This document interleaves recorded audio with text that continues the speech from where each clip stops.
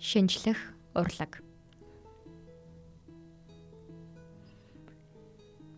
Шинжлэх ухаан бол ойлгоход хөвгтэй эд шүү дээ. Эр хүндэл тохирсон эдтэй додогшоо, дуугүй, шил зөсөн эрэгтэй хүмүүс шүү. Гэж энэ хорвоод байхгүй хосхүү зураач гэж өөрийгөө тодорхойлсон хижээл насны эр хэлв.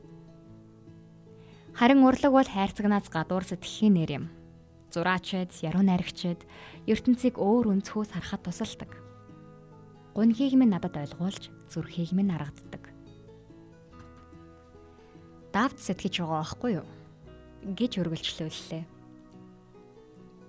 Миний дүү банкчин цэвэрхэн ажил шүү дээ. Эмэгтэй хүн тийм л зүйл хийвэл боллоо. Гэж ирээдүг минь хайрцаглана. Энэ цэцгийг хараач. Ямар үзэсгэлэнтэй юм бэ? Харин чи бол энэ цэцгийн үзэсгэлэн гоог зүгээр л биширч чадахгүй хүн шүү дээ. Чиний хувьд цэцэг бол судалж шинжлэх нэгэн эд зүйл. Гэтэл цэцгийн өнгө, дэлбэг сайтар ажиглал та. Ах ийн ярахтаа нүдний минь өмнө цэцгээ барив.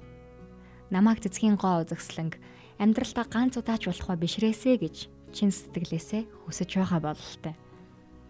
Тэрээр барьж байгаа цэцгэнд нь нүдэнд харагдах хэдхэн сантиметрийн гадаргуугаас нь цааш гоо үзэсгэлэн байхгүй мэт ярина. Харин би цэцгийн гаднах төрхөөс гадна түүнийг бүрдүүлж байгаа жижиг эс бүрийн хөдөлгөөнийг дотроо төсөөлж чадна шүү дээ. Сайхан өнгөтэй цэцэг гэснээс ер нь яагаад цэцэг өнгөтэй байдаг юм бэ? Байгалийн шалгарлаар тод өнгөтэй байх нь шавжийг өөртөө татаж тоос хүртэхтэн тусалдаг.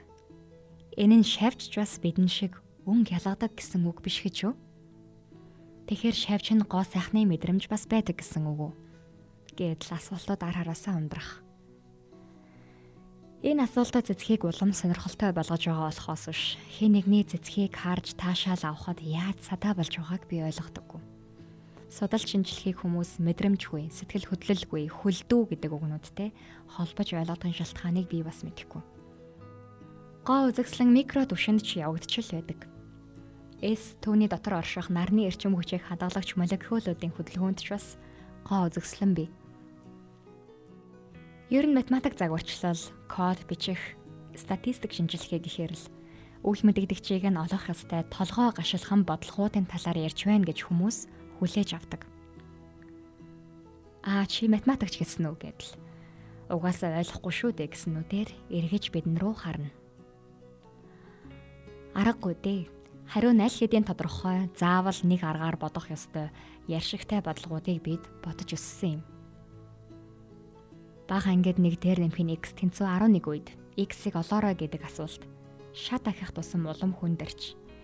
Нэг л мэдхэд ахлах ангид яагаад бодоод байгаагаа ч мэдэхгүй баахан косинус тангенттай бодлогоодыг бодчихсон л байдаг. Гэтэл амьдрал дээр судлаачдын хийдэг ажил үнээс ондоо.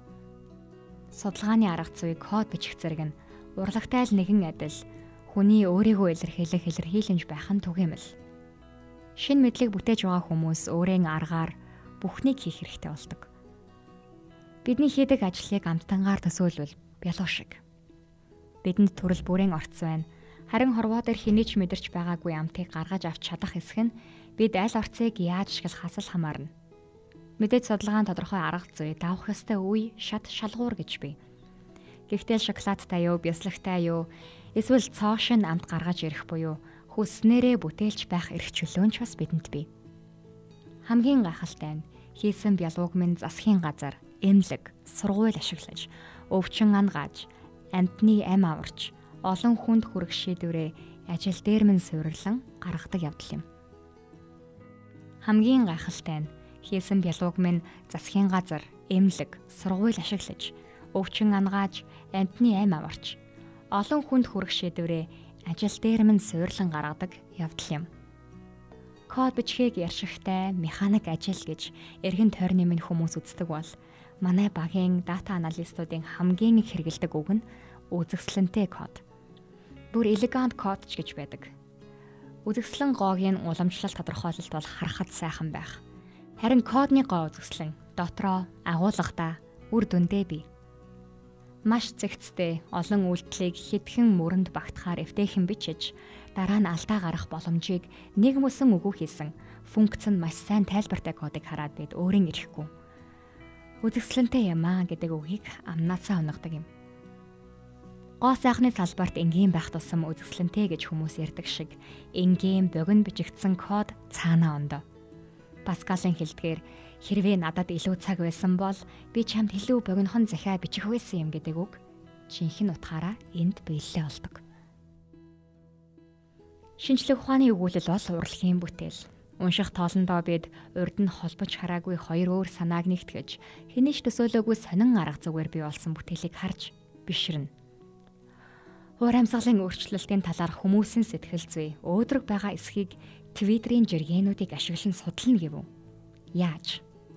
Яг л уран зургийн галерейд байгаа мэд үүнийг ингэж судалсан байна. Түүнийг ингэж бичсэн байна гэж энэ тэрүүгээр хашгирч гүөхн энүүхэнд. Үгүй дээ бид хүншүүлэл метафор ашигладаггүй. Бид байгаа зүйлийг байгаагаар нь л хэлдэг. Шекспирийн Ромео шиг дугуйсараар хайраа андгаалахыг бид хүсэхгүй. Илүү олон уншигч татахын тулд судалгааны гол утга учирыг хөгжилтэй үгээр илэрхийлэхгүй. Хөгжилтэй үг ашиглах тоолонд судалгааны бодит утга учир бүрхэг болж амьдралаас хол тасарсан утгыг илэрхийлнэ. Өөрөөр хэлбэл шинжлэх ухаанд утга учирыг нь яг онож хэлсэн үгс хамгийн чухал. Ийм ч учраас шинжлэх ухаанд ямар ч сайхан үгээр илэрхийлж бичигдсэн муу судалгаа сайн бүтээл болох боломжгүй байдаг. Энэ нь л шинжлэх ухааны цаад гоо зүй. Шинжлэх ухаанд чанар гэдэг ганцхан стандарт бий. Харин шинжлэх ухаанчид чанарыг гоо үзэсгэлэн гэж хардаг хүмүүс юм. Сайн байцгаана уу? Ухаарлын 7 хоног бол мартагдсан сэдвүүдийг хөндөж та бидний өдөр тутамдаа гарган ярьж ярьдаггүйгээс анзааралгүй үлдээсэн чимгүүдийг сануулах аудио эссений платформ юм. Бид бүтэнсээ өдөр бүр 10 минутын аудио эссеийг та бүхэнд хүргэж байгаа. Үүнтэй холбоотой постуудыг болон орчуулгын бичлэгүүдийг өдөр бүр сошиал медиа хуудасууд дээр мөн оруулдаг. Тиймээс та бидний сошиал хуудасуудыг дагаарай. Бид Instagram дээр, Facebook дээр мөн YouTube дээр ухаарлын 7 хоног нэрээр байгаа. Тэгэхээр дараагийн 7 хоногт уулзтлаа. Түр баяртай.